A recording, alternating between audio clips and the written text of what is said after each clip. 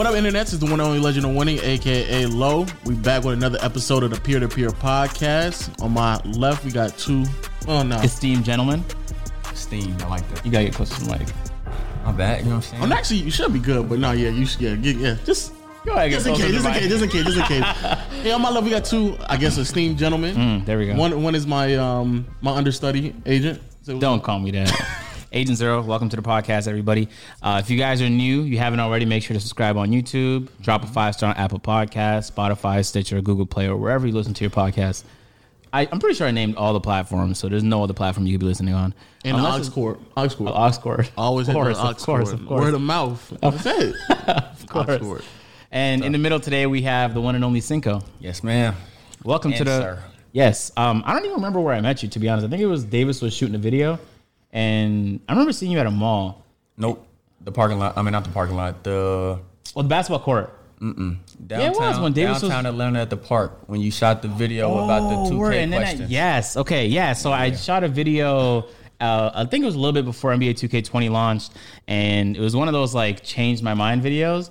And we were just doing 2K topics, and yeah, you were one of the people there. And then I think I saw you again in Davis's NBA 2K20 in real life shoot. And then, so that we just kind of kept in touch. And you kind of have like an interesting story, which is why I thought like it'd be dope to have you on the podcast.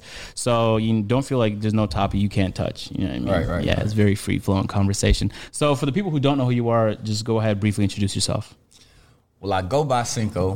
Bobby Cinco is my channel name, but I go by Cinco for short. Professional basketball player. I played overseas the last... like 3.5 years, something like that. Had a couple NBA workouts after college. Went to Alabama State. Graduated from Alabama State in 2016. Worked out with the Pacers out of college, but ran into some, You said that. Yeah. But just kind of like ran into some issues with agents, bad agents, not really knowing how to get the job done, and a lot of ins and outs dealing with the wrong people. You know, fresh out of college, not really knowing nothing, not being for sure draft pick. You know, just going through the politics of everything. So had my little ups and downs between, like I said, working out with the Pacers, NBA G League, which actually 2016 was NBA D League, but went to Grand Rapids, which is the team of the Pistons. That really wasn't a good situation. Went to a team I was playing with like 3 guys who was averaging 20 a game. So it's like, so for people who don't know how that go, it's like when you go to a G League team, the NBA team actually can have players on their actual roster that they send down to the team to get reps. This is before the whole 2-way contract. Oh, so they get all the shots. So they'll come in. Oh, so man. it's like this. On my team, I had Jordan Crawford. People might know Jordan Crawford. Yeah. Jordan Crawford was averaging 20. The Pistons had Henry Ellison and Michael Benajay. Anytime they came down to play, Jordan Crawford would go from playing 35 minutes to 16 minutes. For real? Yeah. So they cut Jordan Crawford's numbers? Exactly. So you got Jordan Crawford averaging 20. Yeah. Going to 16 minutes, so Benajay can get 35 minutes, shoot all the shots, and then if it's an afternoon game, he'll make it back and play for the Pistons later that night. Yeah. And I feel like that's part of the reason why the G League now is growing so much, and now every team wants their own like G League affiliate. And I know Toronto got one a few years ago because there was a whole bunch of stats that came out that said if you have a G League affiliate, then your growth and your development of the young guys is just way better. So I guess that's now what they use it for. They do it to keep players in America.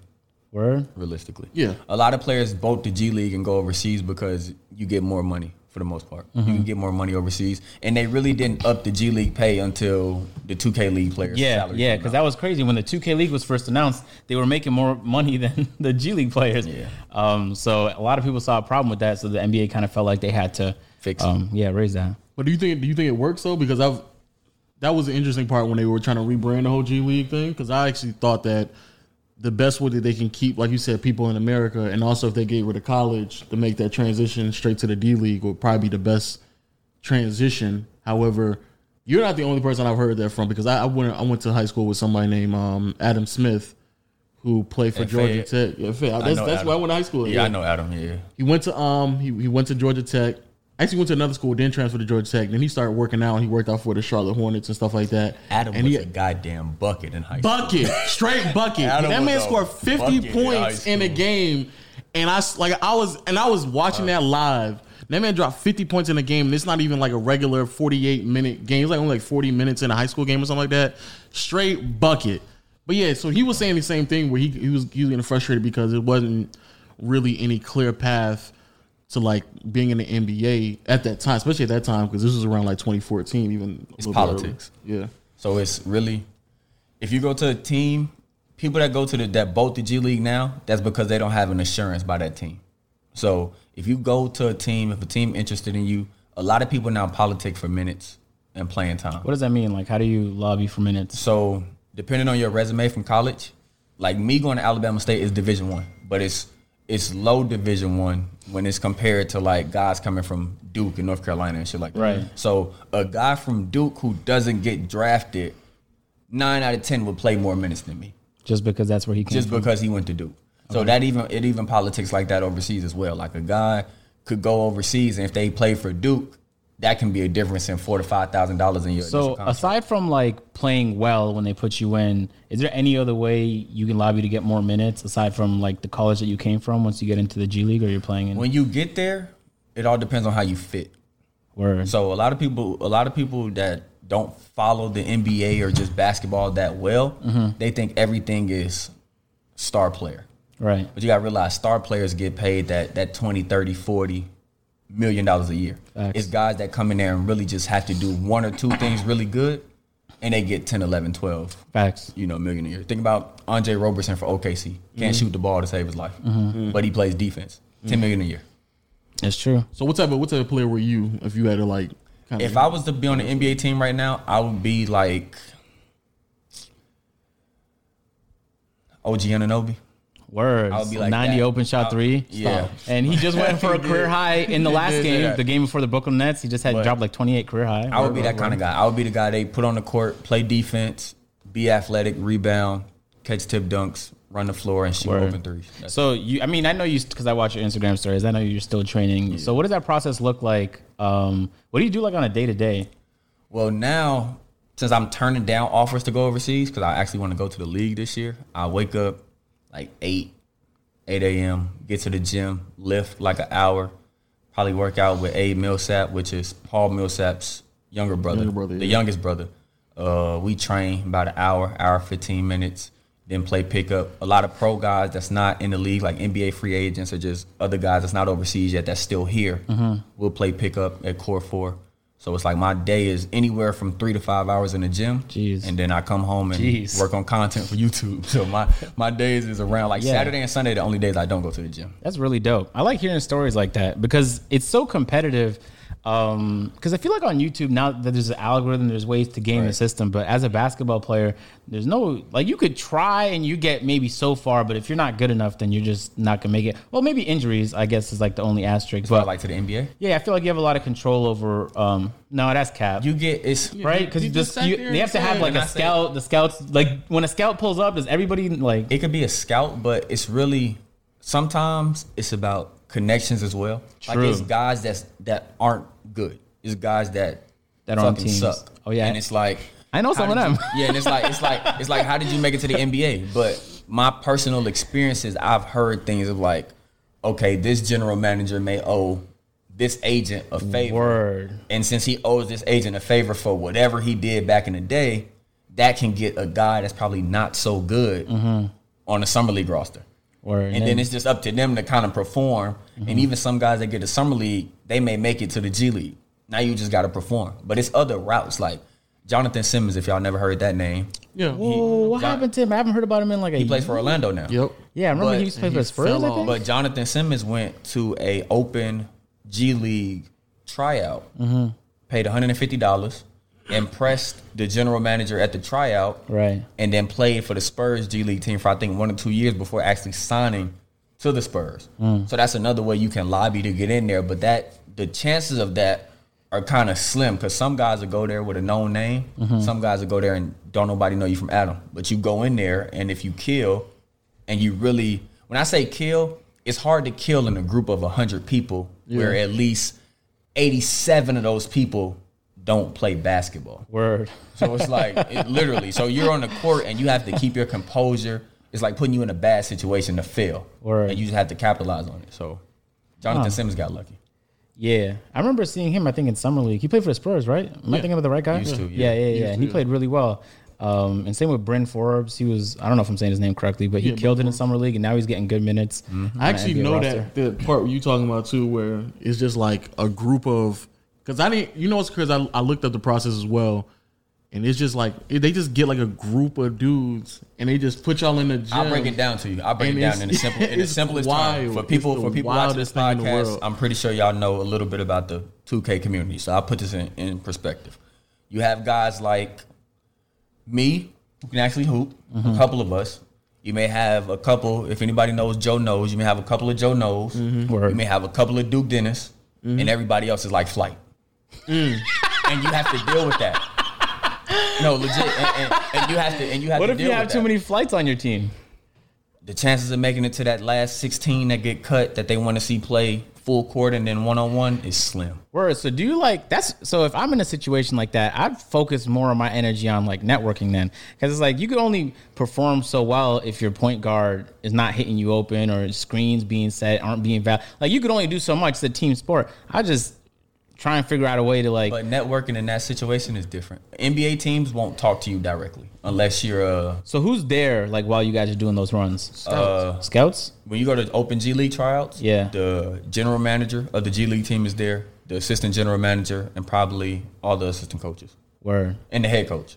Okay, and I'm assuming The general manager of the G League team is normally the assistant GM for the NBA team. yeah. That's okay. normally who it is. Okay. So, kind of how that works. But I've seen the whole process. I think it was actually on. I think Complex had somebody just go in and try it out, and it's just like a group of dudes, and it's just like he said, It's terrible. noticeably, like you can Worse. just watch it and noticeably tell like they don't really play like that. Imagine trying to get into your bag and they're double teaming you and you have to pass it to Flight. And you have to pray that he makes a good basketball play. But if you're an educated basketball observer, then you would know that, all right, so if you're getting double teamed, you're passing it out. That's a smart move. They don't expect you, I'm assuming, to like that's split a not double real. team or. But that's not really right? enough to make a difference. Right, Yeah, right. So you can't show off what you're Yeah, it's capable not of. really enough. You have to not literally stand out Right. and make it to that last 16. Where that last. So how many 16 people are or there in 12 total? It depends. When Like I did, hundreds? I went to one in Orlando. Is it? Yeah, I went. To, Oh, man. I went to one in Orlando. And Orlando was 97 in Orlando, and I did one in Atlanta. The Atlanta one was like 108. When I say literally just a group of dudes in an open gym, it's So can I literally- pay money and show up? Yes. Oh, that's a banger. I just said Yes. the dude on Complex. They just started. Oh, video okay, out so I there. figured it was like an athlete or something. no. If they let me do it, no, I don't want to spoil people's fucking dreams and shit though, but it would be a dope video for me to just show up and shoot bricks. Actually, I probably wouldn't shoot anything. It'd be terrible. Yeah. It'd be bad. Like it's bad. guys like that though that Yeah, show up. I and can it's imagine. like, you have no business even thinking. So why isn't there a way to filter out those people so that they can focus on the good talent? The Open G League tryout is just that Basically it. nobody left behind, everybody gets a chance type of shit. Oh, okay. So they want to make it seem like it's an open fair. Realistically, the money's probably just going to the organization. They Oh, yeah, know for good sure. and damn well Yeah. that they're not. But even if it's like 100 people, $150, oh, that's $15,000 for tryouts. I mean, I guess that makes sense. Do that again. Did I do math wrong? Yeah, do that again. okay. Do that one more time. Is it that again? $1,500? It's $100 and 100 people go. Let's move on to the next segment. Look, all I know is because it's money, but like you said, just kind of weeding people out. Yeah, I know that shit crazy. But what I want to know is because I always want to ask somebody that's like, That's wild. what is something that people don't really understand or recognize when it comes to trying to play at that next level that people probably just consistently overlook? it's more mental than physical. Okay. So you can be the best athlete in the world, but if you don't understand the NBA game, you won't see the floor. Word. If you don't understand reads, you won't see it. How do you feel about, because I hear this a lot from a lot of people, and it's probably true for a certain amount of them. A lot of people is like, man, I could have made it here had I not got injured. And I hear that across a lot of different sports. And sure, injuries do hold people back, but I can't imagine you went through your whole career without any injuries, right? Yeah, I was hurt at the worst times. I actually, in 2020, so 2018, around August time, I did mini camp here with the Denver Nuggets. It was like a little little mini camp. You know, Paul invited a lot of the players out. Only players that wasn't here was like Jokic and Torrey Craig. Michael Porter Jr. was still hurt. So the rest of the team was here. Word. And I literally was in the middle of recovery from a groin injury that had me out for a month. So I didn't play for a month. I was just in the gym, getting up shots, doing rehab, and I was on my final stage of like fully recovering. Right. And Paul called me like, you know, the Nuggets is coming. Do you want to play pickup? Oh, man. All this stuff. So I got some, you know, little shots, wrapped it up, and played.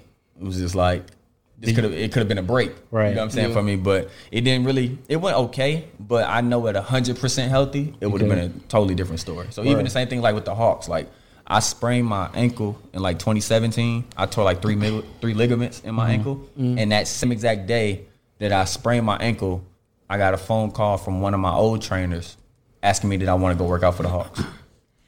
So it was like, you know, injuries can go back and set you back, but you just got to keep pushing, man. My math was right, by the way. Yeah, I know. You made me sound in my mind. I'm like, I just finished brainstorming, and when I do creative shit for a few hours, my brain is fried. So I was like, man, I'm really bugging today's podcast. So how tall are you? 6'7". 6'7". Okay.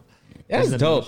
I feel like with what you do, and just generally speaking in business, in life, you catch that? Yeah, I caught it. Everyone else caught it too. Fuck. I feel like you kind of have to be really, really, really good at what you do. Or, yes, you have to be really, really good at what you do. But you also kind of have to get lucky so that your skill lines up. And I feel like the better you get at what you do, the more opportunities you're going to have for the luck to line up so you make it in, right? Even on like YouTube, I was about to quit. I was very close to quitting. It was on my mind very consistently before literally right when I was like, I can't do this anymore. I need to get a full-time job that pays and I can't do YouTube, whatever. And then it clicked for me and I had a video blow up and I just did more and more of that. And then it kind of just picked up for me. I hear a lot of stories of people even playing professional sports where like they just met the right person. They were at the right run and the scout saw them and like this. That's kind of how it was for me.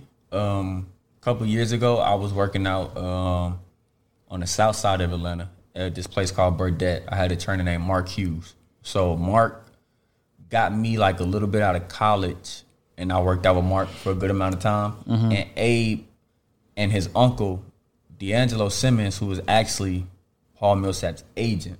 Word. So Core 4 is a whole family business. So it's 4 brothers. Paul being... Oh, is it, what is Court 4 for the people? Core 4 is a NBA state-of-the-art facility here in Atlanta. Oh, is that the one I see on your stories? Yeah, but they have like they got a high school team and a prep school team too. Okay. So they run everything out of their facility. Wait, how do you have a high school team? Is it a school? It's like one of those you ever heard of like IMG? Like Academy? None of those? Oh, okay, Basketball like Academy. IMG Academy, Okay. it's like that. But they have a high school team and they have a prep school team. Word. So IMG would be like a prep school version. So Core 4 has both sides. Tough, okay. And so for me, I was at Burdett, and Abe and D'Angelo was actually at the run while we were playing pickup. And I just happened to sit down, was getting some water in between games and stuff, and Abe was talking to me. And at the time, I had signed to go to Israel, and this was 2017. They actually wanted me to come and work out with Abe back in 2017 to try to get me to go in the summer league. But once you sign to go overseas, like you can't really break that contract. So like the year that Paul was a free agent, when he signed that 3-year, $90 million to the Nuggets, Right. I could have lobbied and politicked my way into summer league on that. Like D'Angelo calls the Nuggets like, "Hey, Paul will come to Denver if you get Bobby in summer league," type thing. So but it was kind of like a whole, I'm not saying that's what would have happened, but it it's happened. potentially something like that would have happened. So ever since then, I've just been working out with Abe, lobbying and politicking with them, trying to get places. Is that like mentally exhausting? Because I feel like it would be, because at a certain point you're like, I don't know when the break is going to be, and it might be right around the corner, or it could be years away. So all last year, 2019, I probably touched the basketball 20 times. Word. So I went to Armenia was the last country I went to. I went in 2018 in like November. I stayed for a month and a half. One of the worst situations I had ever. What is Armenia? I've never heard of that. It's where the Kardashians is from. Oh, I never knew that either until I got there. Because they're Armenian, yeah. Oh, no, they are what you call the people from there is Armenian. Oh, okay. So Armenia, okay. So I'm learning something new every day. All right. It's like an hour flight from Russia. So that's the only thing I know. Oh, that's very far. And so so I'm there, and it was like the worst experience ever. So when I came home, I'm like, I don't know if this, everything's not going right. And this was the same year when I was, hurt and doing all that extra stuff. So I'm like, I don't think this is going right. So I literally had to take a mental break from basketball because I was going into a stage of depression, not being in the NBA. Word. And it was pissing me off. So it's like, I don't want to go overseas no more. Like, I really want to go either to the NBA or the G League where I'm in front of executives to stay in America. Now, unless I'm going to, like, the NBL where LaMelo Ball was just at, or, like, the Euro League or something like that, if it's something like that, I'll go. Because I know I can make my way from there to the NBA. But if it's not... Would you see those places like an end goal for you? Like, if you got, like, could you see yourself finishing your career in the Euro League or in Australia? Yeah. If it's a league like that, if it's Euro League or the top league in Australia where LaMelo was at, I can do that. So how is that different? So like right now you've been talking a lot about like trying to find your way onto a summer league roster just so you could prove yourself. So what would that process look like if you wanted to be on a Euro League team? Well, Euro League, that comes with politics. They're either ex-NBA players or you've built a decent enough resume playing in Europe for them to look at you and say that you're good enough to play in the Euro League. Or you like, one guy I know, he went from high major, D1, Virginia Tech, that's ACC. He went from Virginia Tech, played in Israel for a year, and killed in Israel, and then signed a 3-year deal in the Euro League. So it's like if you go somewhere that's respected and you kill, Euro League will come and sign you. And Euro League isn't cheap money. Like, it's the NBA of overseas, and a lot of that money is tax free. I think you don't get taxed until it's like. Are you serious? Yeah, I think it's like until you hit like 850,000. That's when you start getting taxed. I might be wrong. Gotta go to Europe. I don't know if it's that much, but that's why like a lot of WNBA players go overseas and play as well because they don't really get paid that much. WNBA players make more money overseas than they do in America. So why would they be here? Because WNBA season is basically summertime season. Yeah. Word. So I worked at a team that was in the Canadian Basketball League. So I learned a little bit about just like one of the alternate leagues that aren't nearly as big, and that's usually how it works. So those alternate leagues will schedule their season so that it's on the off season of leagues they think is going to contradict where a lot of their players are coming from. The Canadian League don't care. What do you mean? Because they're in the same realm as the G League. Canadian League's going on right now. And G League's going on right now. So I don't know when Canadian League ends, but I know G League, their finals is in April. So it just depends.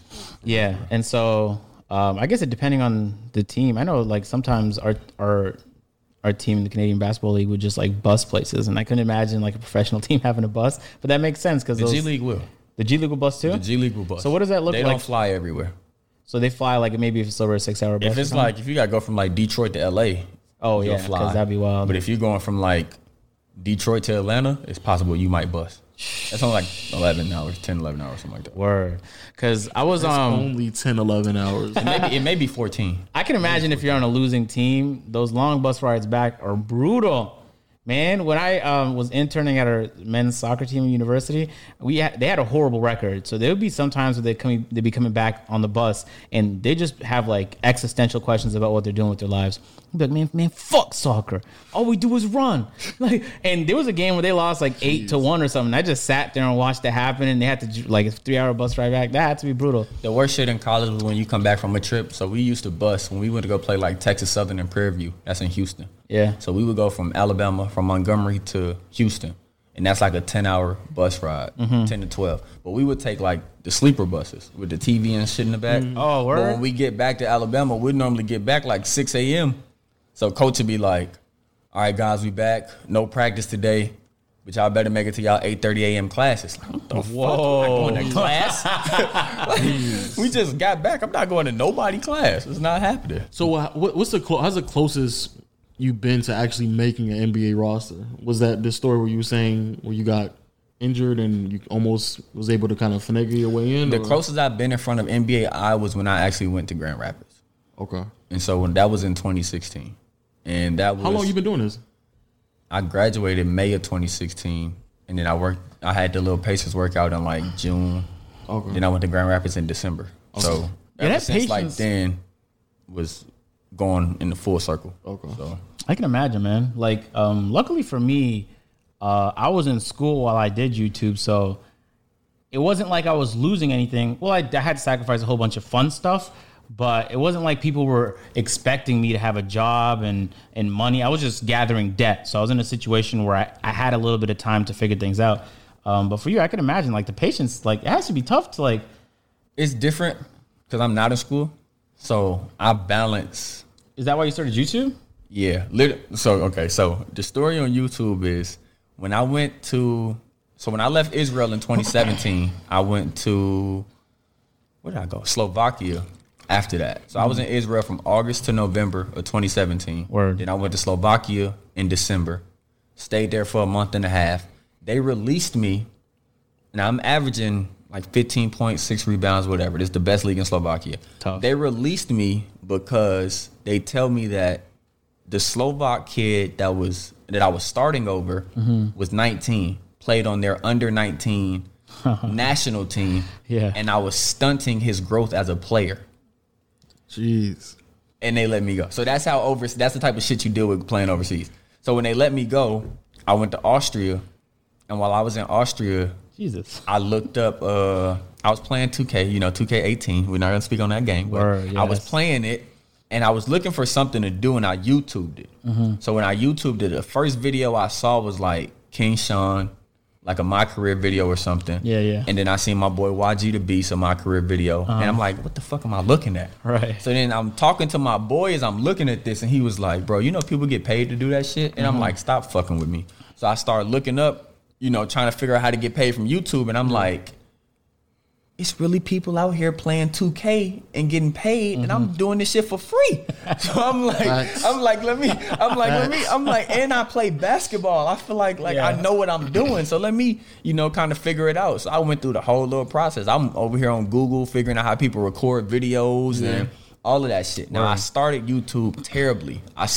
Everybody does. My first video, I think I probably started the worst, bro. Nah, you gotta see my first video. It was brutal. No. Some of the videos we all watch. I started in March of 2018. Word. And my very first video was the very first, prelude shit of 2018. What does that mean? Like you just recorded yourself? The prelude. I went through the prelude in March. So think about that. Nah, trust me. That's not. Still worse. It gets worse than that. I didn't know no better back then. Yeah. So okay. I'm like, so I did it. So realistically, when people ask me how long I've been doing YouTube, I tell them really just 2K19. Because 2K18, I wasn't consistent. I probably posted 25 videos from March of 2018 to when 2K19 dropped.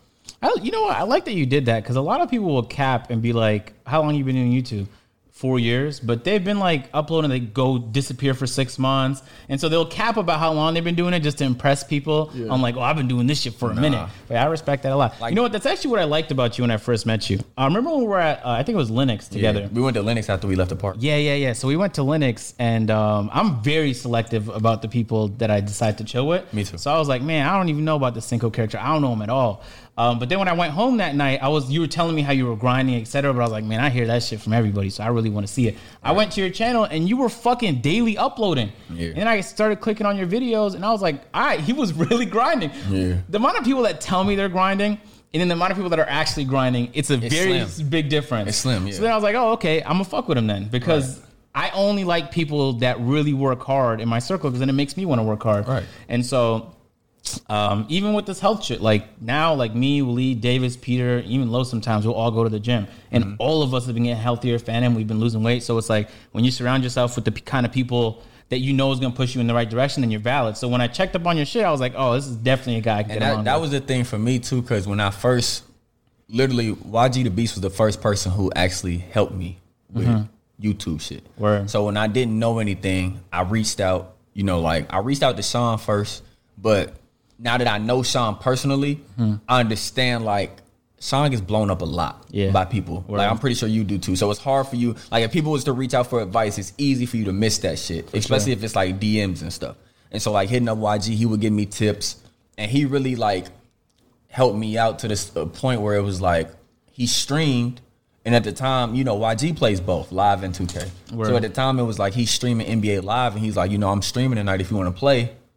Hit me up. So I'm in the party playing, just building relationships and stuff, and then learning at the same time. Because I feel like it all goes hand to hand. YouTube, basketball, anybody that's under me in a different level. I always try to give back to people when it comes to the game of basketball as well. So it's like when I go that and I put my mind towards something like YouTube, I'm grinding this shit out. I don't daily upload now just because You know what? Sorry to cut you off, but you're right. It is very hard. Like every month, I tell myself like the first 15 days I'm uploading every day. It never happens. I always do worse than I think I'm going to do. Exactly. But you get closer and closer to it. Now that I'm thinking about it, I wonder why you don't do like more in real life basketball stuff. Not just 1v1s, but like the way Destroying does football. I feel like you can do the same thing because not only do you have the skill to. So he football. He played professionally. No, sorry, not professionally. Amateur in college, and he actually got banned by the NCAA because he had a YouTube channel. He was making money, and so they're like, you can't make money. That's self-employed though. That's why I hate the NCAA. Yeah, so the NCAA banned him, but he got so much publicity off it. His YouTube channel started blowing up. I didn't hear about him for like 8-9 more months, and then one of his videos popped up on my homepage. Now he's pulling millions of views, and he's really creative with his titles. He makes great content, and you'll see him like. You'll see him have people like Cam Newton on. He had a couple videos with Anthony Brown. He's actually in a beef with Anthony Brown as we speak. But it's like he does that for football. So I was thinking like I would never be able to do that for basketball just because I'm not actually talented at playing basketball. Right. But because you are, that could literally be your lane. Even if you use 2K as like a jumping point. That would be something that I would have to, like everything else, research it. Oh yeah, for like sure. kind of learn the ins and out of what grasp people attention for that type of shit. You know who's doing it in basketball right now? Who's that white kid with the crazy handles? He did a couple of videos with 2Hype. But he's not. Davis' friend.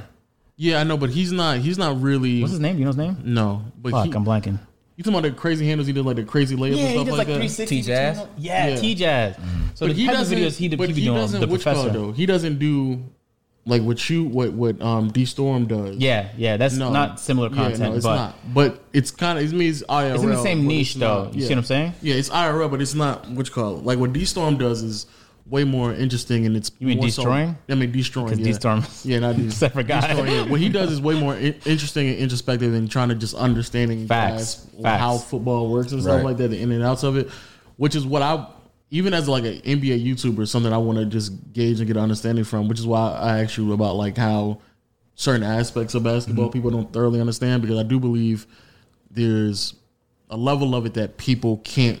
They just can't grasp it. Well, for me, what I try to do is not to make this sound like a bad way, but a lot of people that play 2K don't understand basketball. Of course, we don't. So it's only a couple of guys, like including YouTubers. It's only a couple of guys that I really feel like genuinely understand the game of basketball. Word. So like Joe Knows is one that I can really say he understands the game. You're not of a 2K basketball. player. Stop playing. Okay. I thought you talking about I'm saying like a full 2K YouTuber. Oh, okay. Like a lot of them guys, I don't really think they understand basketball. So for me, when I play, like I play to entertain, but I also try to play to give my viewers and my subscribers a better understanding. Yeah, I feel you on that. Of the game as well. Like even though I don't really play a lot of Pro-Am, I do a lot of 3v3. But a lot of the principles that you do in 3v3 part, you can transfer those to that's a fact. 5v5. You should play more Prime though. It's definitely more fun. No. Listen, it is 5v5 especially. Listen, this year, not I did waste a little bit of time on uploading because I was doing the whole like 2K League and Pro-Am stuff. Oh, you trying to go for the league? The Combine ran me rugged. I can imagine, man. Listen, they be having horrible people in the Combine, and now you have to prove yourself. There we go. So look, the 2K League Combine, right? Is like going to an Open G League workout. So that's perfect analogy. So that's what it is. So when I'm in the 2K League Combine, it's like, okay, first of all, I'm really grinding it. So I'm waking my ass up at 3 a.m. trying to hit these 4 a.m. windows sometimes. Yeah. And I'm playing with guys that's not on the mic. Point guards, trying to put up every shot, bro. Point guards are loading up on number 17. Number 17 was a pure fucking slasher. Let's get it. At point guard. And some of the point guards only pass when they see an assist. They will not pass to you if it's another pass coming up. I'm talking about rim running and not on the mic. Paint matching, not guarding. all of that. So I'm like, no, I can't. It was that shit was making my head Okay, hurt. That makes a lot of sense for everybody watching and for me now. You know what I mean? Yeah. I think most people understood it. But I know, but now it really connected for everybody. but I still feel like there's certain aspect of basketball that can't really translate to 2K. Because, 2K at the end of the day, you're still restricted off of what you can or can't do based off the animations that they more or less give you.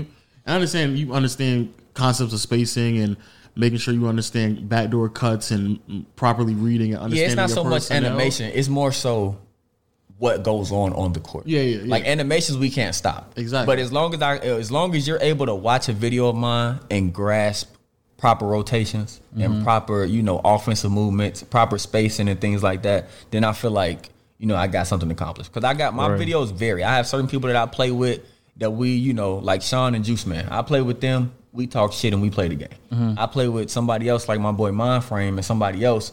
We're more. When was the last time you heard that name? Wow, it's been a minute. We're more like locked in, like calling rotations, calling switches, calling, it's different. Yeah. So shout out to Mindframe. Yeah. It's been a minute. Yeah. Right. Wow. That was a throwback. Yeah, that's my boy, man. Yeah, that wasn't a throwback. But yeah, but Mindframe is good though. But like, I don't. But like going back to what Adrian was saying, I still feel like there is a hole that could be filled because the thing about 100%, 100%. And right now, Too Hype is doing a lot of it with their challenges and stuff.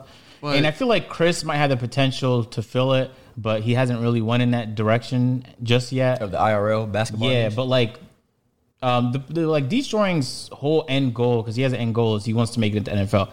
Honestly, I don't think he wants that. I think he wants to continue making content on YouTube because he stands to make more money than to most likely sit on a bench of an NFL team. Or even if he's starting as a kicker, it's very difficult. You make a lot more money on YouTube. You have a lot more clout, and then that's going to last a lot longer than whatever stint you're going to have in the NFL. But that's his end goal. So, like, if your goal is to make it into the NBA or whatever league, then make that your mission and make people aware of that. But then you could train with this player and then do this crazy drill and then pull up to this number 1 ranked high school player and then play this. And, like, the content ideas is endless. That would probably be something that off of the podcast, we would sit down and construct. Like literally, the only thing I've actually sat down and thought about a video that I wanted to do. I'm giving y'all this because y'all may get this soon. They're gonna steal it. Like, no, they can't. They can't. Oh, so you're the only park dunks. Going to the gym. Nah, there's one athlete watching this right now writing this shit down. They're gonna do some of these park dunks. No. I can't even do all the park dunks. Who's the person I just saw? Oh, that was Chris. Did like a reverse windmill. But see, that's the reason why it's good content because literally no only one else like can do 1 or that. 2 people can do it. That's why it's good content. Word, I agree. So I feel like that a video. I just gotta when I'm not too tired from working out. I can get in there. And worked out for like 4 or 5 hours. Knock that out. Crazy. But yeah, I've been trying to get into lifting weights. Right now, I'm just doing a lot of cardio, doing 10,000 steps. But that's really dope. Yeah, I'm gonna have to start working out with you sometimes. I go to. It's intense. I'm not gonna say what gym I go to, but people on Instagram. Yeah, don't. Yeah. People on Instagram know already. You sure? Anyway, I'm gonna say, are you sure? Okay, Yes, I wouldn't do it. I wouldn't do that. All right. But yeah, we're gonna have to go for sure. I suck, but we have a lot of fun sucking, and it's usually like a group of us, 5, 6 of us pull up. Yeah, it's really a good time. I'm going to tell you right now, I don't want to play with somebody who's like semi-pro. I don't want to do that. I mean, he's not gonna be. He might dunk on you. Just move out the way.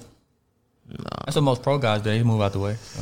That's tough. There's pro guys that go to the gym that I go to too. Dave was pointing them out to me because he plays with some of them in scrims and stuff. He's like, yo, that guy right there. He plays for the European Davis team. called me and was like, Davis called me one time. Y'all went to the gym. He called me. He's like, yo, Joe Johnson was up here. You should try to 1v1 Joe Johnson. Word? And I'm like, Davis, listen, I know Joe Johnson. He's not gonna 1v1. Joe is that guy that like these guys go to the gym and get their work. Word. So it's like it's a little harder to actually make content with actual pro NBA. That's athletes. very hard. And it would have to be some shit like if they're on a team, you got to deal with insurance and shit too. So it's not even just like their not time. really that. It's their time. It's their time. It's Yeah. more so their time. But it is. But I'm telling you, it's all because I've been close to getting videos with NBA players. This company's like, oh, we might be able to get you a video with this person. I'm like, what? And they're like, sorry, the team had this and this came up and the insurance this. See, that's because you went through a company. I'm talking about direct line walking of talking to them. And it's like, word, okay, yeah, I see that. Joe Johnson's not gonna be like, my insurance ain't gonna let me do a 1v1 on Tuesdays.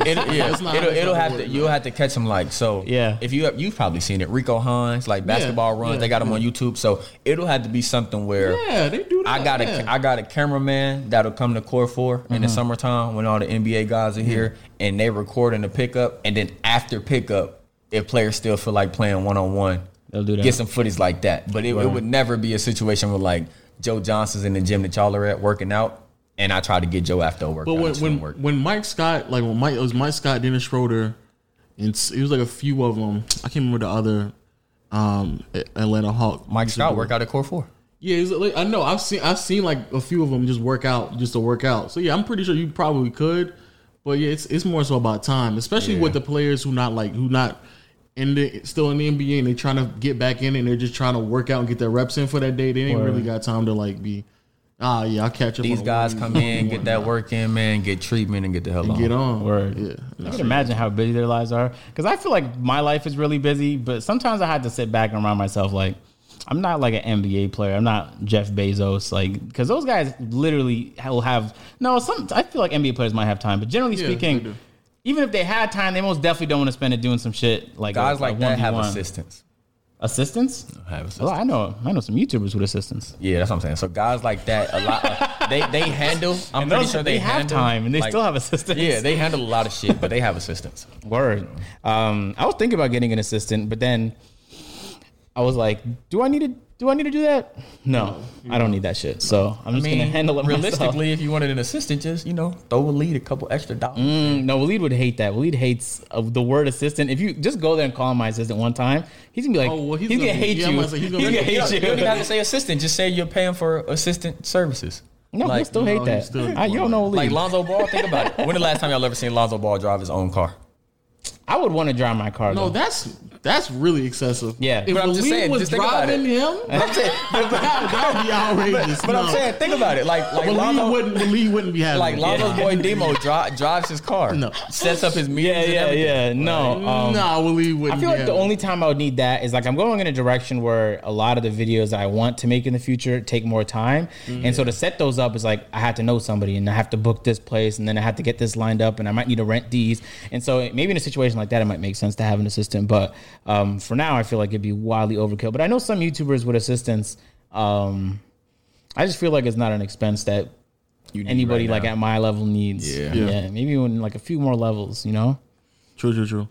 But going back to the basketball tip, do you think what do you think is the underlying theme to why you're being held back outside of like outside entities? Is it like something you feel like you can work on, and do you believe like the way that the NBA, the trajectory of the league has changed, has kind of held you back too? Because I kind of feel like that's part of the reason why Adam hasn't made it in the league yet. Well, for me, I had a lot of learning to do. Mm-hmm. So when you're in college and you're the best player on a certain team, unless you're like a Kentucky where it's 5 or 6 best players on the team, and then you figure out what type of player you're going to be in that type of system, it's different. Where at Alabama State, I had the ultimate green light. I damn near can shoot with every shot I wanted to shoot, whether it was a good or a bad shot, almost. You feel like you would have benefited more from going to a college where you got less minutes then?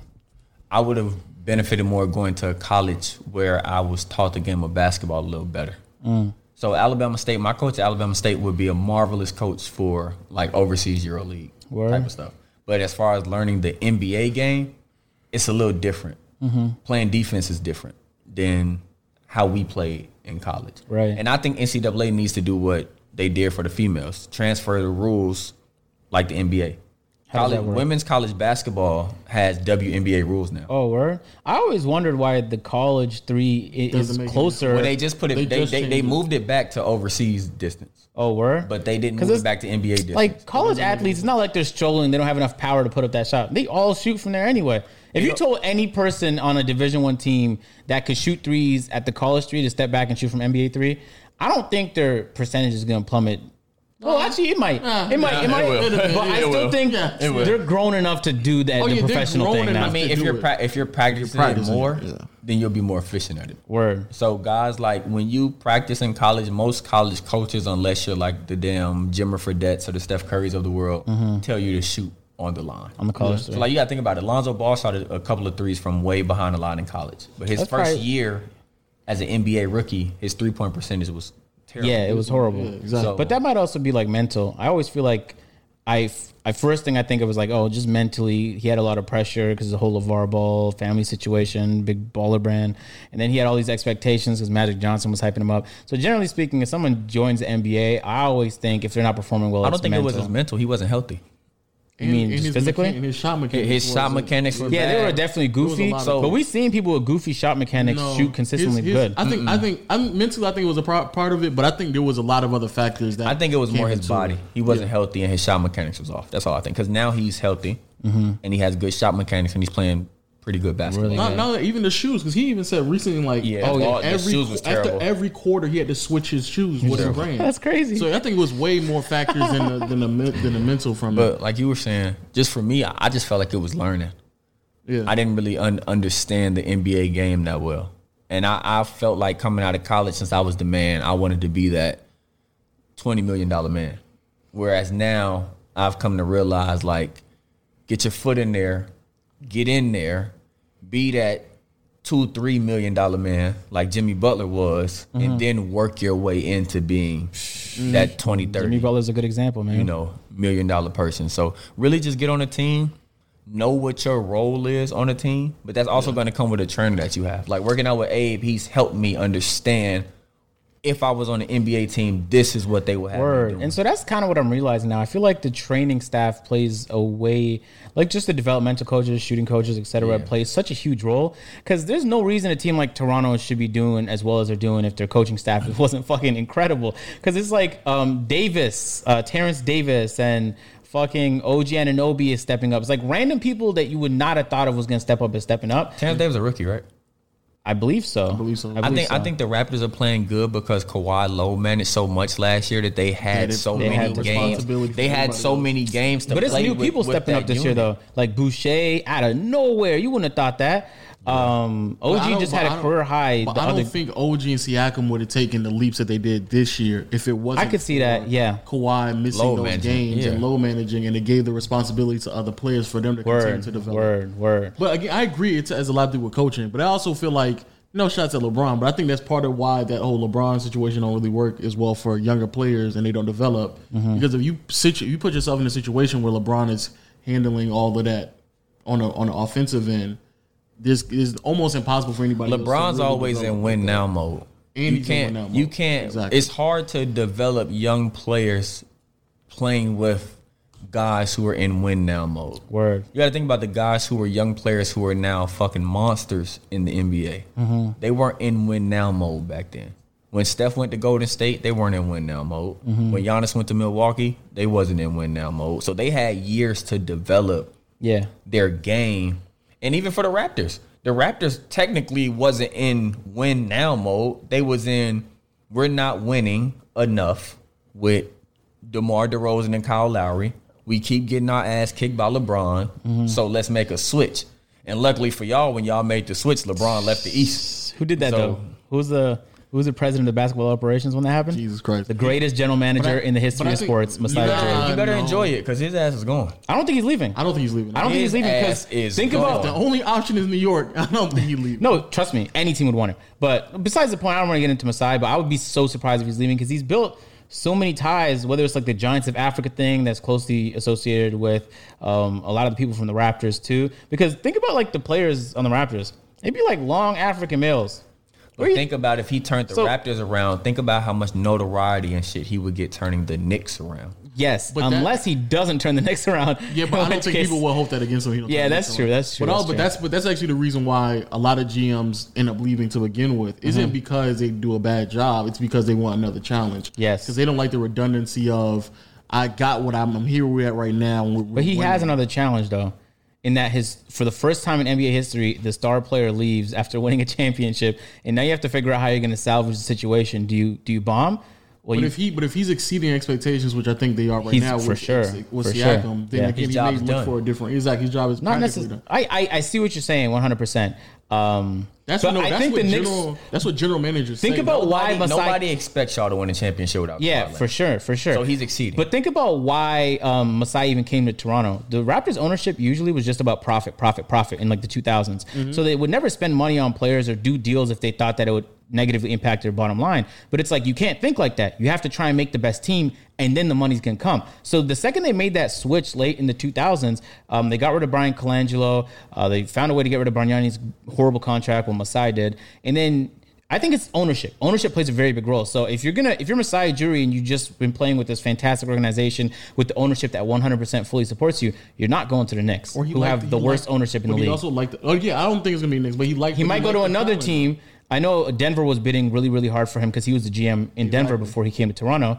But I highly doubt it's gonna be the Knicks. Anyway, besides the point, but he liked the challenge. Yeah, and and that's part of the reason why Sam Presti said he just wants the challenge of just rebuilding it all over again. Mm-hmm. Like they just like the challenge. Have you ever stopped to think, Cinco, like just analyze and talk to scouts to see what specifically they're looking for? Because I assume that's your point of contact with most teams. For teams? Yeah. Nah, I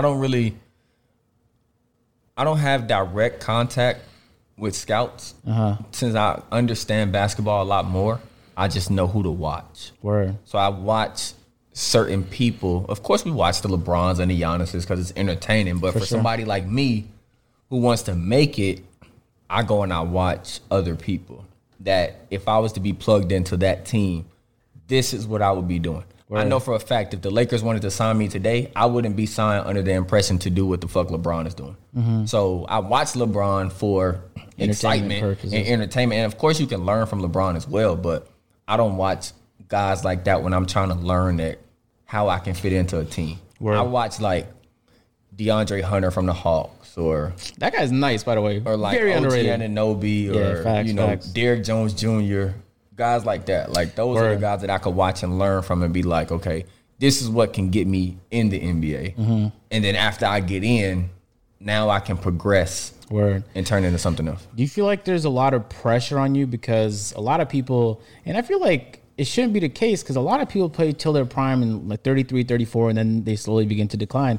But in the minds of like a general manager, if you're bringing in somebody really, really young, they have high potential. But if you bring in someone who's in their mid-20s, they'll assume that their ceiling isn't nearly as high. So do you feel a lot of pressure, like you got to get shit done like right now, or do you think that you have a lot of time to get to where you're trying to go? I feel a lot of pressure on myself because I need to get it done right now. For me, but why do you need to get it done though? Well, for me, when I first realized that I wanted to do this, my initial goal was to go to college for a year and go to the NBA. Word. Then when that didn't happen, I said, okay, I wanted to hit it by 21. Then when that didn't happen, I said, okay, I wanted to hit it by 25. I turned 26 in June. Word. So I've been giving myself timetables.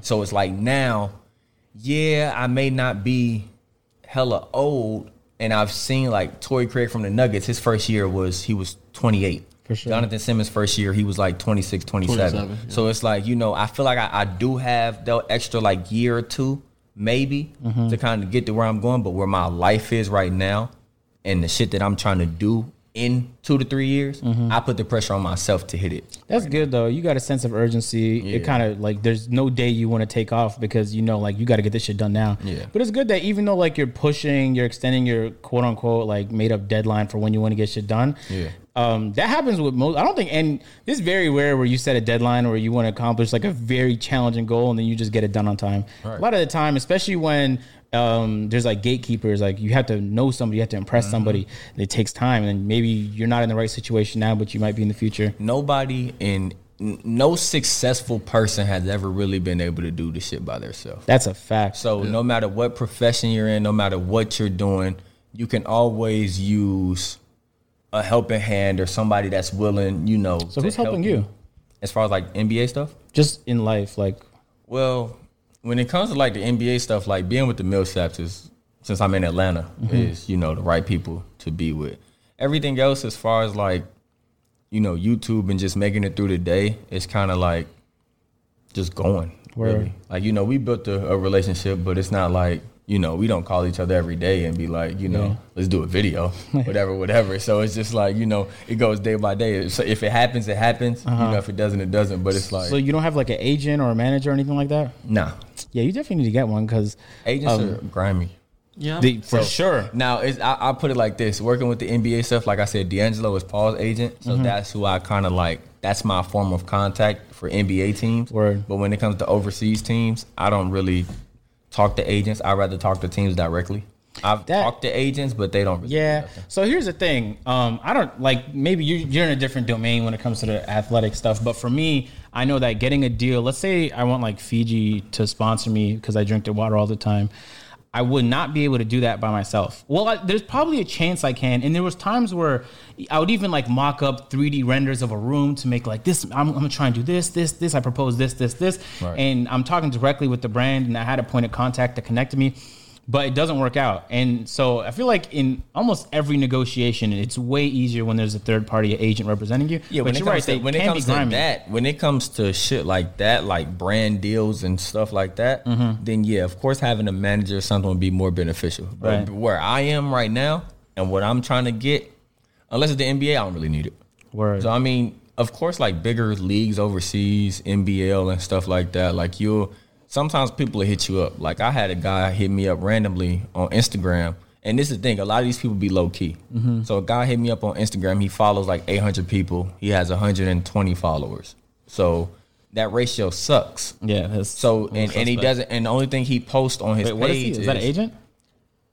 I don't know if he's specifically an agent or if he's a middleman, but he's well connected. Sure. So You it's can't be like- well connected with 120 followers. But that's what you think, though. Yeah. But when I went through the 120 followers, It's well connected people. at least like 40 of them were verified What? athletes. That guy must not use that platform at all. That's the Yeah, only so it's like, and explanation. the only thing he posts on there is images of like collage pictures of guys playing overseas. So I asked him like, are all these guys on your page guys that you've helped get jobs? And he said some of them are, some of them aren't. But he's hitting me up with shit that an agent that I talked to 2 years ago What's hitting you up about? wouldn't hit me up about or couldn't do. So it's like he hit me up out the blue one day and was like, hey, would you be interested in going to the NBL? You know, and I'm like, the same league LaMelo played in? And he's like, yeah. And I'm like, yeah, if you can make it happen. But again, it's politics to that. It may be if he's being able to submit my resume to those guys, I'm pretty sure it's other agents out here submitting their players. Yeah, so maybe an agent isn't the right term, but now that I've like developed more relationships with different organizations, sometimes they'll just call me up randomly and be like, hey, we have this opportunity for you, and they'll connect me with the brand. So like, even if it's not an agent, just connect with like I think it gets to the in the point where industry. if you learn how to handle business yourself, then you're valid. You should know how to do it yourself anyway. But then if you have other people to help you along the way, then it's like the shit multiplies. get with some people, learn the game, man, in and out. No matter what game you're in, no matter what profession you're in, I say get with some people, learn it in and out, and that way you can start taking shit over yourself. Because sometimes middlemen don't really even know the best interest for you. Like I've been in situations. Very true. I've been in situations with agents who I literally went to sleep without a deal and woke up the next morning to a team texting me saying shit like, "Are you ready to bring a championship to the team?" And I'm looking at my phone like, sound like some shit you got on your phone who in the my hell career. is this? Yeah. And I'm looking at my phone like, who the hell is this? And I had to call my agent like, this team just hit me up, and he tells me like, oh yeah, I just negotiated a deal with you. How? Man, what the hell? You didn't ask me how much money I was trying to get from the team. You don't know how much money. You don't even know if I want to go to that country, but you got them thinking I'm about to sign on the spot. Well, I feel like if I could understand why maybe he'd do that, because if he was a little hesitant about it, then maybe the likelihood that they would even be interested would be very low. So he just make it seem like, but usually how it works just in when it comes to deals for me is they'll reach out first and be like, are you interested? And then I need to answer quick. Sometimes they need a quick turnaround, a few hours to answer. Boom, you answer, I'm interested. Then they pitch you. That's kind of crazy. And He that pitched doesn't you take before. long, though. Yeah, it doesn't That's take long. Easy. If you ask me, am I interested? You give me the blueprint of what I need to skim over. I can tell you in 30 minutes. And I'm after assuming reading you it. reply back really quickly. Yeah. Yeah. I So can if, my phone is always on. So it's like I can tell you in 30 minutes if I want this or not. Word. But for me to wake up and see, are you ready to bring was the it a horrible championship? deal? Out of curiosity, you don't have to say specifics, but were you like interested in doing it? Let's just say I stayed in that location for a week. Word. I feel like it's cool though that you've gotten all these experiences, even if they're not all positive, just around the world. Yeah. Because not a lot of people get that, and so you come back, and then now like that kind of builds up your character. And I definitely feel like you have a lot more discipline than the It average makes person. you appreciate. I'll tell you, some of these countries make you appreciate America. Oh, and I for know you're sure. from Canada, but some of these countries make you appreciate. Yeah, I can I've been to imagine. Iraq before, but we're not going to talk about I that. was gonna say that too. Like, Too long. Since you've been across the waters, like what, like any type of, what's I've the been there. funniest story or like something that you like you okay. realize like, oh, this is It's real. yeah. All right, so when I went to Iraq, right? Oh no. So let me tell people, getting out of Iraq is harder than getting in. I could imagine. But when I went there, my first night there, we were scheduled. I got there like 4 p.m. We were scheduled to leave at like 8 to go to Baghdad. And so when I get there, it's people outside. The first thing I hear, it sounded like bombs. Like, and that was 3 hours after being there. It sounded like bombs. But I look out my window and it's like they're having, it may have been the weekend. They do like some weekend party like on Fridays or whatever, like right outside. Friday is like Jummah. Shooting So like Roman candle fireworks and shit. Friday's usually a celebratory day in like Muslim majority countries. So it was crazy to me because I'm like, you know, a Roman candle, if you shoot enough at one time, it's loud enough. So I'm like, bro, I've been here for 3 hours. I know we not blowing up already. So it's like, so I look outside and I see him shooting the Roman candles, and I'm like, okay, cool. So I stayed in Iraq for like a month and a half. I only signed for the playoffs. So I go to Baghdad, and there was a good ice cream shop in Baghdad. We was in Baghdad for like a week and a half before I left. Yeah. So I'm like, ice cream was pretty good. Get some burgers and fries. Go to the ice cream spot. Come back, get the lamb later. I did it every day that I was there. So I get the ice cream. When I finally get back to America, I go to an ice cream shop on Monday. I leave Iraq on Wednesday. I get to America on Friday. On Sunday, ISIS blew up that ice cream shop. Whoa. The same exact ice cream shop. Man, ISIS blew what up. the fuck? Did they So say I'm why like- they blew that up? No. Did they say why? I'm curious, ISIS- what the fuck is the problem with the ice cream shop? ISIS blew it up. So I'm like, at the time, when I first decided to go, when I told my dad, because my dad was in the military, so my dad fought in Iraq. So when I first showed him Did the he think contract, that was crazy? when I told him I was going, he said, "No, the fuck you're not." When I showed him the contract, he said, "Yes, the fuck you are." So I was gone. But when I came back, he was like, "I'm glad you got out of there." That's fucking crazy. Like, Yeah, I that's know you're crazy. in tune with basketball, so you ever heard of Marshall Henderson? Yeah. Used to play at Ole Miss. Yep. So I think Marshall Henderson was in Iraq the year before I got there, and they blew up. He was on the opposite side of the hotel. They blew up the side that he wasn't on. Yeah. So and they had to play a game that night, so he could open the door and see outside. Like, they blew the whole shit up. Wait, who blew it up? ISIS or somebody. I don't know if it was bombed ISIS, Iraq. but it was Yeah. something like that. Iraq was the craziest shit I had ever experienced, and I'm like, unless y'all give me like 100 bands a month, I'm not going back. And if I do go back, is- I'll stay there for 2 months and come back home. Like, That's crazy. So why is no, I know why the process going in and out the country is long, but what does that look like? Is that just you sitting around waiting leaving? for Well, it depends. The team messed up my exit visa. I don't know how they did that, but they ended up messing up my exit visa. So I was there 2 weeks after the season was over, which I didn't really. I cared because I wanted to get back home, but at the same time, I didn't care because they was paying me by the day. Oh, okay. So when I left, I left with like an extra 4 bands in 2 weeks. Yes, just from sitting okay. there. Right. So, but when I left, it was like, so you know when you leave the airport, when you go to a regular airport in America, you got to go through security checkpoint, you drop your bags and all that shit. I had to go through 8 of those from checking in and getting my boarding pass to getting to my gate. I had to go through 8 of them. What is the chances the first 7 miss? Yeah. You should have better But machinery, man. no, God, but damn. they're not a far distance. They're like 150 steps away from each other. Jeez. And it's like, I'm looking like, damn, I gotta take this bag off 8 different times. Just taking it off. Oh, so you said you played in Israel too? I heard Israel had the most secure airport in the world. They do. Because I went to Iraq before I went to Israel. And They have like 20 of them in Israel, or You know they don't like each other. Iraq. oh, I know that. Yeah. So when I got to Israel, I was in customs for an hour.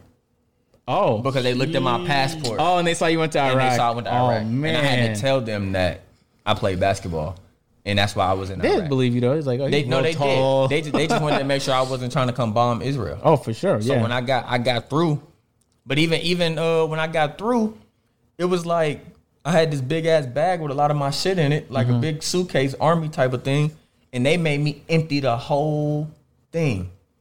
I'm talking about like me. I almost got arrested in Israel for arguing with the security guard because when he opened my box up, was he mad disrespectful? my clothes was folded. Like I had everything was neatly folded, and he's like taking it out, just throwing it to the side. I'm like, Word. you gonna fold that shit back up, right?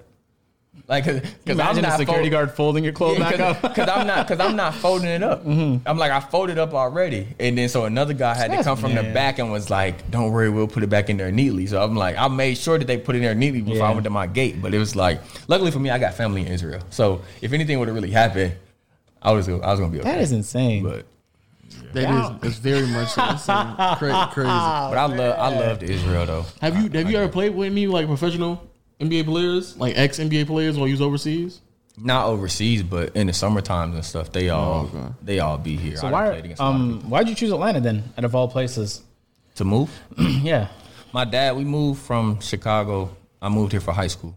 So my dad, Oh, so you've been here. yeah, my dad was in the military. He moved here. So I did high school here and What high school you go to? just stay here. Lithia Spring. Oh, you guys just okay. I thought maybe it felt like that was some confidential information. No. How is the gym I go to confidential, but the high school he went to is not confidential? He doesn't go to the high school I'm not there every no day. more. Are you Okay, crazy? all right, whatever. I mean, people ain't gonna pull up on me. You know what I'm saying? Like, But it's not like you at the high school every day. You go to the Okay, gym all right. every day. I see your I'm reasoning. not you, man. You know what I'm saying? You remember when we went to Lennox? Everybody was like, "Oh my God, that's Agent Zero," and I'm like, "Damn." I'm used to that happening to me. I feel like, you know what I'm saying? I'm on the sideline. I'm definitely not going to Lennox with you, especially how many shootings going on right now. Yeah, that's a I'm not juke that. I mean, three shootings since December. That ain't bad. that is That bad. is bad. That is bad by I mean, the that's standard bad of for any other Lennox. mall. Yeah, that's only at one Yeah, spot too. that's bad for Lennox. Yeah, because You gotta think- Cumberland you gotta- had its own shooting. Yeah, Cumberland had but like two since you've been here. Cumberland was the Jordan releases. You know how black folks in Jordan releases. Yeah, you- happen. But I mean, still, though, that's not at least It shouldn't happen. I bro. find some like harmony in knowing that it was confrontational shootings. It wasn't just a person that shot for no Random, reason. yeah. Because if it was a person shooting for no reason, I'd be truly concerned. But if it's like, oh, you took the J's that I wanted, then I could see how that might escalate if you was a huge fan of Jordan. Nah, I'm not even running that risk. Look, I stay out of them territories. That's man. what I'm My saying. days of standing in line for sneakers have been long. Long gone. Long gone. I'm done with that. I can't do it no more. I'm definitely not doing that. Word, unless maybe you're reselling it and it's like your business. But even then, that's a hard business to. No. I can't even believe they saw people standing in lines for that. All that stuff should be done online. Like that's Most of it is done online now. But the fact that they still have some of it, that's Yeah, that is. just silly. That's stupid as hell. That's probably how a lot of people remember. Like, yeah, they used to really like lining up to get the new. You know what I mean? So I mean, now when you line up, you just got to be cautious. true. Especially now. I mean, now that Lennox is doing some shooting, you got to be cautious. You know, anybody that had these on right here, you get the hell on. you get the hell on. Baby Black Forest. Yeah, you get the hell on. You know what I'm saying? yeah. Yeah, no, I'm definitely not doing that. But what's the next step? Like, what's next for you? Are you gonna more so commit on the YouTube end? Or are you still like is basketball still at a priority for you? Where if something pop up, you just drop everything and go ahead and go. I commit to both, but I don't want to go overseas. So Overseas is done for you unless it's the unless Euro it's or like NBL. unless it's a top league, like if it's like Euro League or NBL, or if it's like, you know, France Pro A, top league Germany, somewhere that I know if I go, it's respected enough for me to get looked at by some NBA teams. If it's not something like that, then I'm not going. I'm gonna stay here and just work out. Try to get some NBA workouts in the summertime. If not, try to get a couple of those G League workouts. You know, like those start like September. Can you just go to like all the teams' workouts if you wanted to? If I wanted to pay that money, much you have to pay? or yeah, It's $150, right? yes. I mean, well, depends. sometimes the fees get waived. You know, if you connected, they'll waive the fee, but you still gotta get to those locations. So Yeah. it's like if I wanted to go to Memphis, Just go or on like something, tour in the Northeast since like all the cities are closer. You just could. hit all those tryouts. You could actually. I mean, yeah, you could, but I mean, that's all for me. Like I said, I just go to the gym majority of the time, come home and grind YouTube. So really, I'm doing both. I'm putting enough time into both. Word. So Right now, though, it's not like really the season for you to like think that something is going to pop up for you. I mean, it is. I could get a call tomorrow and say a team in top league Germany want me to leave. Okay. And then that would just be up to me if like if I wanted to leave or not. But for me right now, how my mind is operating, I really just want to be in the league or at least the G League. But I also want to do my thing on YouTube. So I'm making my days easy enough to grind out both. So when you go to like these random places in Europe or in Asia, the women have to love you because you must be like a unicorn to them. Tall as shit, black guy. They probably have I never got a seen that fiance. shit. If you watching this, You should have led with that. you know, if you're watching this, I can imagine they'd be all over you because they will never again see someone like you in their life. they. What? Yes. What are Nah, the it's- odds? For how often do you see a tall black guy? It depends on where you go though. But in Atlanta, maybe I'm it's the about wrong to say- question to I'm about ask. to say, we in But in Atlanta. any other American city, it's rare. Let alone you go across and play in a place Nah, that's it- like majority. It depends on where you go because Israel, Americans are it's a lot of Americans that go to Israel because they have a first and a second division. Mm-hmm. So the first division, you're allowed, I think, 7 imports per team. So a lot of them are American. And then a lot of those teams are close to the main city, Tel Aviv, if they're not in Tel Aviv. Mm-hmm. So they see a fair amount of, black basketball players and things like that. Even other countries like Germany. Germany got black U.S. soldiers over there. I'm about to say, it seems like black in Germany. Yeah, so certain places. Exactly. Now, like Slovakia, that's a different story. When I went to Slovakia, it was me and 3 other Americans. Mm-hmm. We was the only black people in the whole little area. So when they see us, it's like immediate staring, and they don't hide their stares either. I don't want to sound ignorant or nothing, but like they'll speak English around you though, right? Because I Some feel like countries that understand English, like Israel, English is a mandatory taught language, so they speak English there. no, they probably know English, but do they speak it around you? Yeah, sometimes. There's some people that speak English, some people that speak their language and Okay, won't know what they're word, saying. yeah. So Iraq was no English. I had one of my teammates spoke English outside of my American teammate. Only one of the Iraqi teammates spoke English, so I never Say knew what word. the fuck they were saying. He's like, he said pick and roll, but you thought he said pick and pop, and now you're fighting. The only thing they understood was switch and defense and pass the ball. Jeez. That's the only English Jesus. words that they knew. That was it. Word. So are you bilingual or you know other languages? I can speak like certain words of Hebrew. Like I said, because I got family and stuff from there. My dad is Israeli, but I haven't taken the time to learn it for real. Word. But I do want to learn Hebrew and learn Spanish. I think Spanish would be a dope ass language. Yeah. 'cause I want to it's learn freaking- French, Yeah. which is crazy because I spent my whole childhood trying not to learn French in school. But now I kind of want to learn it. But yeah, that'd be really cool. I feel like it's not even that hard to learn a new language. You just put like a few hours a day for like a year. For Hebrew, I wouldn't want to learn how to write it.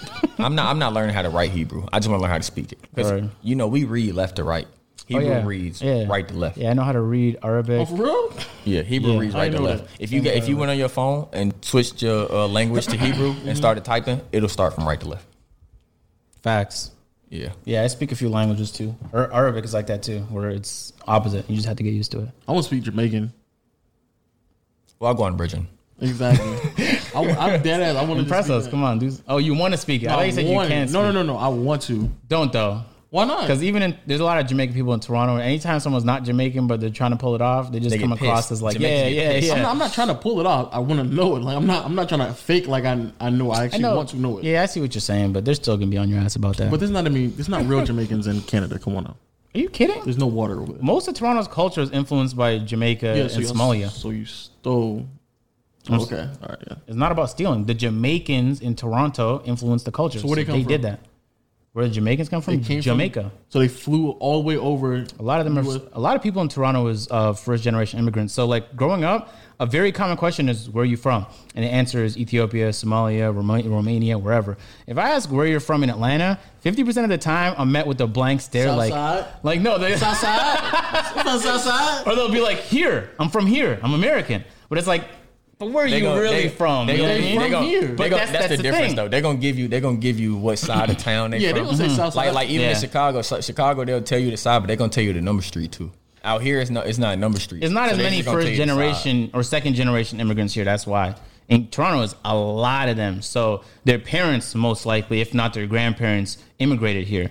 And so, yeah, so a lot of people came from Jamaica. There's a lot of Somalians, a lot of Chinese people. So Toronto culture is just a mix of a lot of what's already there. But yeah, so when the people try and pull off Jamaican, and like even when they try and do the accent, whatever, it just sounds mad corny. But y'all do that too, though. Who? Canadians, y'all do that. What do we do? Like Tory Lanez just made a whole song acting like he's from New York. Drake. He Drake does did that too. like Fivio's Flow.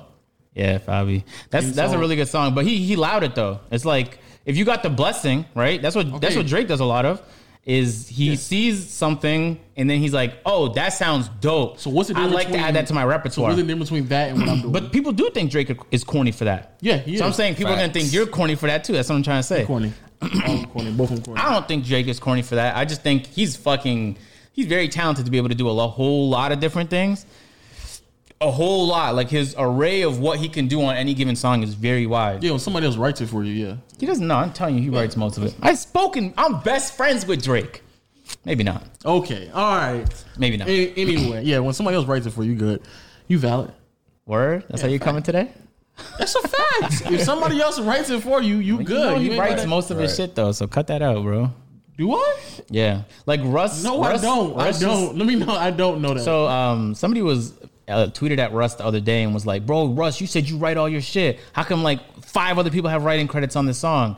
And Russ was like, man, you think you know everything. But apparently you'll get writing credits for a song if you were sampled in the song. Yeah. So you didn't even really have to put any effort. You were just sampled in the music, but you get writing credits for that. So maybe that's what's happening with Drake. That's what I'm trying to say, bro. No, but we actually know the person who wrote. But Drake said that nobody wrote it for him. He just helped him write it. You see the difference? No.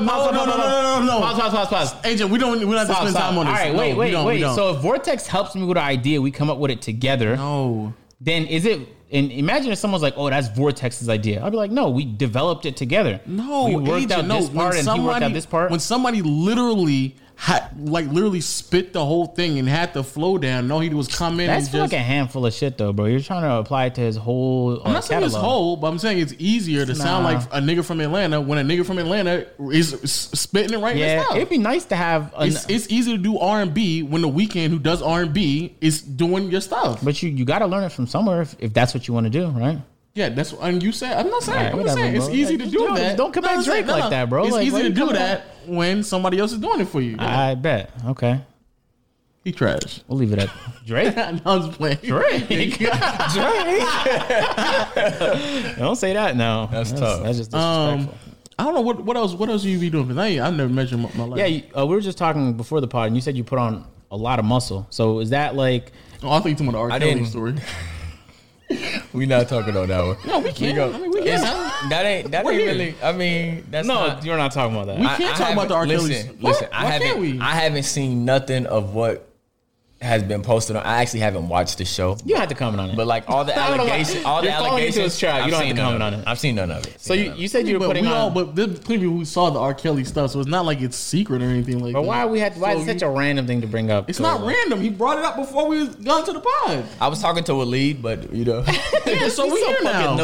So R. Kelly. So you said you put on a lot of muscle, right? What'd you see R. Kelly do? I didn't see R. Kelly do shit. Oh, okay. Yo, why you set him up like that? No, I thought that was a story. I thought he was around R. Kelly. He was like, he saw R. Kelly move. No. You heard incorrectly. Oh yeah, my bad. I mean, if he told, Low trying to put me on the stand. Wait. Low trying to put me on the stand. To the people listening on the audio platforms, let you know that Low has his troll face on. No, I'm just saying. It's engaged. This is the segment called Low's Trolls, and I'm not falling into that. Can we talk about a serious topic, Bo, before we end this, man? Because I'm actually kind of curious. Wait, what did you say, though? I said you put on a lot of muscle. And so that must have been something that changed because were you doing it before and you just lost it because you stopped working out, or how'd that go? From time to time, I'll lift and then I'll stop. But I used to eat like shit. So now I kind of changed the way that I was eating. And so, as basketball players, you want to have like your body fat percentage. Most guys that's really healthy are anywhere from like 3 to 6. What? 3? Like, 3 is death. Like 3. No, just body fat though. Like some guys, you die at 3 to 4. No. 3 is like if you're joining a bodybuilding competition, you do some poses. No. Yeah, that's 3. You can get like 3 to 6. What? Whatever. 6 is more reasonable. 3 is crazy. So realistically, what happened was me, since I used to eat like shit, and then I used to barely eat. Mm-hmm. So everything that I was barely eating, my body was going into starvation mode, and it was just storing it. Mm-hmm. So I would get a lot of like lower stomach fat that would increase my body fat percentage. So when I tested it at like the beginning of December, I was at like 13%. I weighed like 195 pounds, but it was 13% body fat. Word. So I did the whole month of December where I ate 4 times a day, all meal prepped food between grilled chicken, baked chicken, a little bit of steak, broccoli, rice, shrimp. I stopped eating bread. I cut out everything with sugar in it. Like you see Powerade Zero is no sugar. That tastes disgusting, by the way. It tastes like disgusting. If it's like a cold, bad version of the one that already. So we're never getting sponsored by Powerade. The cold, Zero one tastes horrible. No, listen. If it's cold, it tastes good. Room temperature is awful. Oh, word. But I'm only that's the drinking jam. it. Okay. I'm only drinking it right now because I don't have nothing else to drink. Word. So like, I cut out all the sugar. I cut out the bread, and so I basically transformed like 10 pounds of body fat to muscle. So I'm still 195, but it's just more muscle than what was really good. Than what was body fat. So now my body fat percentage is like 8, but I'm trying to get down to like 4. That's wild. Jeez. You have to show me someone at 4 because my understanding is like when you do those bodybuilding competitions, you go to the sauna for 15 hours and then you pull up with like 2% body fat. NBA players could be like 3-4. Like Serge Ibaka's probably like a 3-4. Are you serious? Yeah, he's like probably like a 3-4. You can't tell. In my mind, I wouldn't say 6 seems reasonable. 6 to 8. I'm about to say I wouldn't definitely think. Anything over 10 would just be outrageous. I mean, you have guys who really crazy. eat how they're supposed to eat, and you can tell in their physique. And then you have other guys who like they eat how they're supposed to eat, but like they'll PJ cheat Tucker. it. Yeah, but they'll cheat it too. So like God, you know what I'm saying? Somebody like that who's really not cut up for real. Yeah, like you can tell. But for me, it was just about being consistent with the lift. Like I probably haven't lifted though in like 3 weeks. So you feel like you're gonna lose those gains? I mean, I lost the gains a little bit, but my body fat percentage probably stayed the same because I'm still eating right. So I'm not eating bad. I had like a week and a half where I did eat like shit, and I still have my meal prep food, but on the side I was eating like Cinnabons and like a fucking honey bun. Cinnabons, man. Like, let's talk about it. Cinnabons is some of the most delicious stuff next to Krispy Kreme. You got to be disciplined, bro. Yeah. You got to walk past that shit in the mall. They have it everywhere here. It is rare in Toronto. They got that shit everywhere, man. It's amazing. I'm surprised they don't have like the actual store out here. Word. It's just at malls usually. No, but it's an actual store. It's on the south side. It's an actual store. Yeah, it's tough. Cinnabon store. You can smell that food away. Food discipline is the hardest thing I've ever had to deal with in my life. But, Me too. But I'm doing it though, for real. You probably tell. But no, for real. I feel miserably for a while. But you've been doing good though. Yeah, way better now. So like I spent most of last like year 60. Yeah, I'm almost at 60. In like a few days, I'm gonna be at 60 pounds. And it feels like patience was probably the biggest thing, to be honest with you, because I'd have a good day and I'll be like, bro, how come I didn't lose 20 pounds? In my mind, that sounds crazy, but that's the results I wanted because I just wanted this shit to be over with. Because I didn't, in my mind, I'm like, I don't want to commit to not eating good food for the rest of my life. But yeah, I just ended up breaking it down. See, the thing about it is, because my dad was just I put my dad on a little food plan and my dad just lost like 40, 50 pounds. We need that, man. But y'all know the deal, man. This your boy, Bobby Cinco. Holla at your boy, I Gets Money. All right, man. We'll catch y'all on the next one. All right, peace. Went out to eat a couple times. You didn't really eat a lot. No, yeah. You were saying like you was eating like. See, now that realistically, it's working for you right now as far as you losing weight, but realistically, it's not good. Because you still can. It's good though. I mean, let's not get it because he's gonna really tell you that it's. I know it's not good. I believe he's going to tell you. I believe that it's good because it's helping him. But at the same time, you don't have to damn near starve yourself to see the result. But yo, check it out. I'm not starving. I don't. Okay, you're single. Check it out. Because this is gonna sound crazy to everybody listening. You're not starving. Not only am I not starving, but I haven't felt hunger in weeks. Like I might feel hunger for like a few minutes every few weeks, and that's it. Because the hormone that controls hunger, ghrelin, once you fast enough times, especially if you don't eat at the same time every single day, because that's usually when your ghrelin is going to spike up and it's going to make you feel like you're hungry. But I just eat one really big meal. I don't get hungry till the next time that day. When you go work out, do you eat? I hate eating before I work out. I'll never do that because So you eat afterwards? No, I eat way before. So like I usually work out way late at night. So if I'm eating, I usually eat anywhere from between like 2 p.m. to like 6 p.m. Right. So any time between there, I'm valid. Sometimes if Waleed's like, yo, let's go to the Hibachi spot at 9 p.m., then I'll just wait till 9 p.m. to eat. So it doesn't really matter when. I just eat once a day. And that shit is so valid, bro. And that's what it's valid. Honestly, it's probably because I guess it's different because I'm a lot more active. But for me, like even eating these 4 meals a day, I be feeling like I be hungry still. But like hunger is not real though, Cinco. No, listen. Hunger is not real. Listen. Cinco, listen. Okay, look. I'm gonna let AJ say hunger's not real, but I be hungry as fuck. So I mean, he can say it's not real, but I be hungry. Luckily, I've been fasting for Ramadan my whole life growing up, and so when I started to intermittent fast, it wasn't nothing new. I've already been doing it. Right. Except when you intermittent fast, you can also drink water, which is the worst part about fasting during Ramadan is water. No one really gets hungry. Nobody I speak to is like, oh, I can't wait to eat. Well, everyone loves to eat, but they're like, water, I'm thirsty. So that's the worst part. But hunger doesn't mean your body needs food. Hunger is just reminding you that your body needs food. But it does, your hormone, the ghrelin hormone doesn't go up as your body needs food. Let's say you work out 3-4 times, you're not going to start feeling hungry because you ran out of energy, because that's just not how the hormone works. Anyway, but you need to eat to fulfill the energy to keep you going. After I'll tell you, no, listen to me. Listen. I'm gonna tell you. How do I not feel hunger then? How do I never feel it? I'm not saying that. I'm saying you work out 3 or 4 times, you do need to. Okay, I'll say this. This is exactly what I'm gonna do. One of these days, since you said it, you definitely not about to work out 3 or 4 times. Oh yeah, not 3-4 times a day. Grab this. I'm working out with you. One of these days, and we're gonna see. One of these days where you don't eat before you work out, I'm gonna put you through an hour. We'll do that. Weightlifting. I'm not gonna do it. I'll do it, but I'm gonna feel miserably because I'm obese. But I'll try and but check it out. I can't work out the way he works out because I'm not as fit as he is. But I'm gonna try and keep up with you. Right. But you don't. It's not only that. It's just that you don't have the actual energy. You don't have anything. No, before we go to that workout that day, if I'm going real hard, I'll just eat an extra 500 calories. Boom.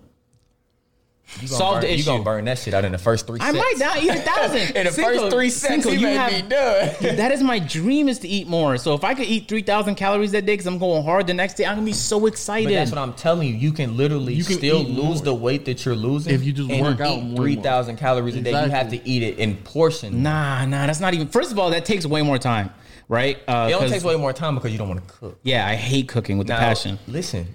I'm not putting your business on the podcast, but you make enough money to go out here and pay one of these Atlanta chefs to meal prep you. Nah. Hey, look.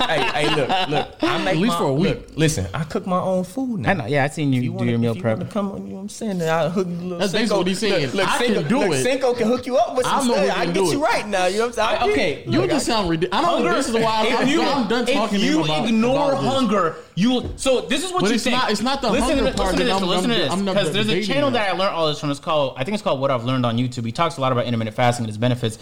You think that the less, let's say you go 24 hours without eating, you're hungry, right?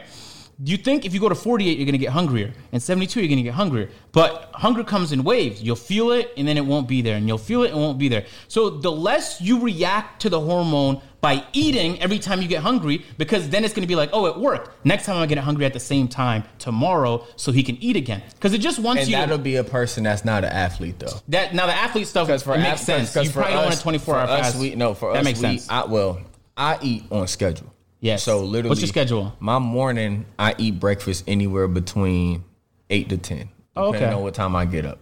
Then my second meal of the day, lunch, is anywhere from 12 to 2, depending on how many workouts I've done between like that 8 a.m. and that 2 p.m. Depending on how many workouts I've done, I'll probably eat lunch between 12 to 2. My third meal of the day is anywhere between like 4 to 6. And then I eat dinner between 8 to 10, depending on what I'm doing. Now that's valid, but it's like you don't even have to do a 24-hour fast though. Like I would never. Bare athletes do 16-hour fasts with an 8-hour window, so you could eat 2 to 3 times just within that 8-hour window. But what we saying, it's not really about the hunger part. It's just about if you don't eat and you're trying to do like any type of. No one's saying don't eat. I'm just saying change when you eat. No, you saying that's what fasting 24-hour fast. But then you eat all your calories, so you have all this energy, right? And then you're going to use it throughout the day. So I'm saying if you just have a really big workout, then maybe you want to increase your window for eating, but you could also just eat more calories the day before. My only thing is, no, it's not still the whole possible. Day before. Logically, that makes sense, though. My only thing is, I feel like you could still lose weight without. You can. It's just this way. It's cheaper. It saves you more time, and it's incredibly effective. And because I'm going to end up losing but it's not incredibly effective for everyone, though. I mean, nothing's incredibly effective for everybody, but I'm saying generally speaking, there's a reason why a lot more people are intermittent fasting. Because previously, like 10 years ago, if I said I was fasting, they'd be like, oh, are you Muslim for Ramadan? Or sometimes Greek people fast for like they don't eat dairy or something like that. Mm-hmm. But you wouldn't think like regular people would be fasting, but now it's so popular because it's been effective for bare people. That's all. I ain't fasting for shit. Yeah, I'm not. Don't. But you think that you're not capable of doing it? But yo, it's like the cold low. The shit really doesn't exist if you don't want it to. But it's not really even the whole capability of doing it. It's just how being in a caloric deficit works. I mean, that's just how it works. I'm saying if I say I'm going to work out with Cinco, right? We're expected to burn like 1,000 calories in the workout. Well, it's going to be different for both of us because we have different bodies. But I'll just adjust accordingly the day before. So if I'm an athlete, maybe I'll eat and I'm trying to let's say I'm trying to lose weight. Maybe I'll eat like 2,700 calories and go real hard at the gym. and then it's gonna level itself out. So it's not like you're still gonna be in a 500 calorie deficit. For people who do Ramadan is you can't from sunup to sundown. You can't eat or drink. So like I think Enes Kanter is Muslim. I think he's Turkish. Ramadan. Yeah. I think, so I think last year when Ramadan was going on, they were saying Enes Kanter would eat like an egg sandwich or whatever his breakfast was at like 4 a.m. before the sun comes up, and then he don't eat nothing again until the next 4 a.m. Now, but that's different. Enes Kanter is Enes Kanter, but imagine somebody like LeBron eating at 4 a.m. and then not eating again until after the game. Yeah, but that's I would. I'm not saying that. Like, how do you think LeBron would perform if he ate at 4 a.m. and then didn't eat again until the next? It would never happen. But I'm saying what I'm saying is you don't have to do a 24-hour fast. That's just what I choose to do because I only go to the gym one time a day for like 1 hour. So what type of fast do you think LeBron would be on? 16-hour fast, 8-hour window. But Enes Kanter is different. For Ramadan, you also can't drink, so that'd be the biggest thing for him. But when sundown comes, he just start drinking. He can. Okay, then. But what if he's playing a game before then? So that's what I'm saying. What? Before the sun comes down. If I was Enes Kanter, I'd have somebody on the sideline like, look, buddy, we play at 6. Tell me when. We play at 6. As soon as that sunset. Look, halftime is at 7:45. Thank you. But you don't know. If there's a lot of circumstances in which you don't have to fast for Ramadan. Like if I'm traveling, like if I fly to LA, I don't have to fast. I could make up the fasts when I get back. So I'm just saying, just besides the point, like just you don't try too many things. That's what I noticed about you, Lo. I've done. I'm gonna get you to fast with me one day. But you act as if like I eat multiple servings. You know I don't eat that much. Yeah, you don't. You have a whole bunch of like. Nah, you don't eat at all. Exactly. You eat very little though. No. Hey, I ain't gonna lie. So I know for a fact that shit not gonna work. Look, I ain't gonna lie. That place that you said you probably wouldn't go back, but I may need to try that out. It's not. I wouldn't recommend you go there. I feel like it's another place that I've been to like that, but I may need to try that. Nah, there's better. I'm not gonna drop the location because if y'all pull up on me, you will get clapped. No, I'm just playing. That's a joke. All right, let's wrap this one up. Thank y'all for watching and listening to the podcast. Mm-hmm. Make sure y'all rate us a 5-star on Apple Podcasts, on Google, Stitcher. Make sure you spread the podcast word of mouth on the aux cord as well. My name is Legend of Winning, aka Low. We'll catch you guys in the next Pod Cinco. Thank you so much for being a part of this. We're gonna have to have you back on, and I'm most definitely gonna take you up on that offer because we're gonna work out together.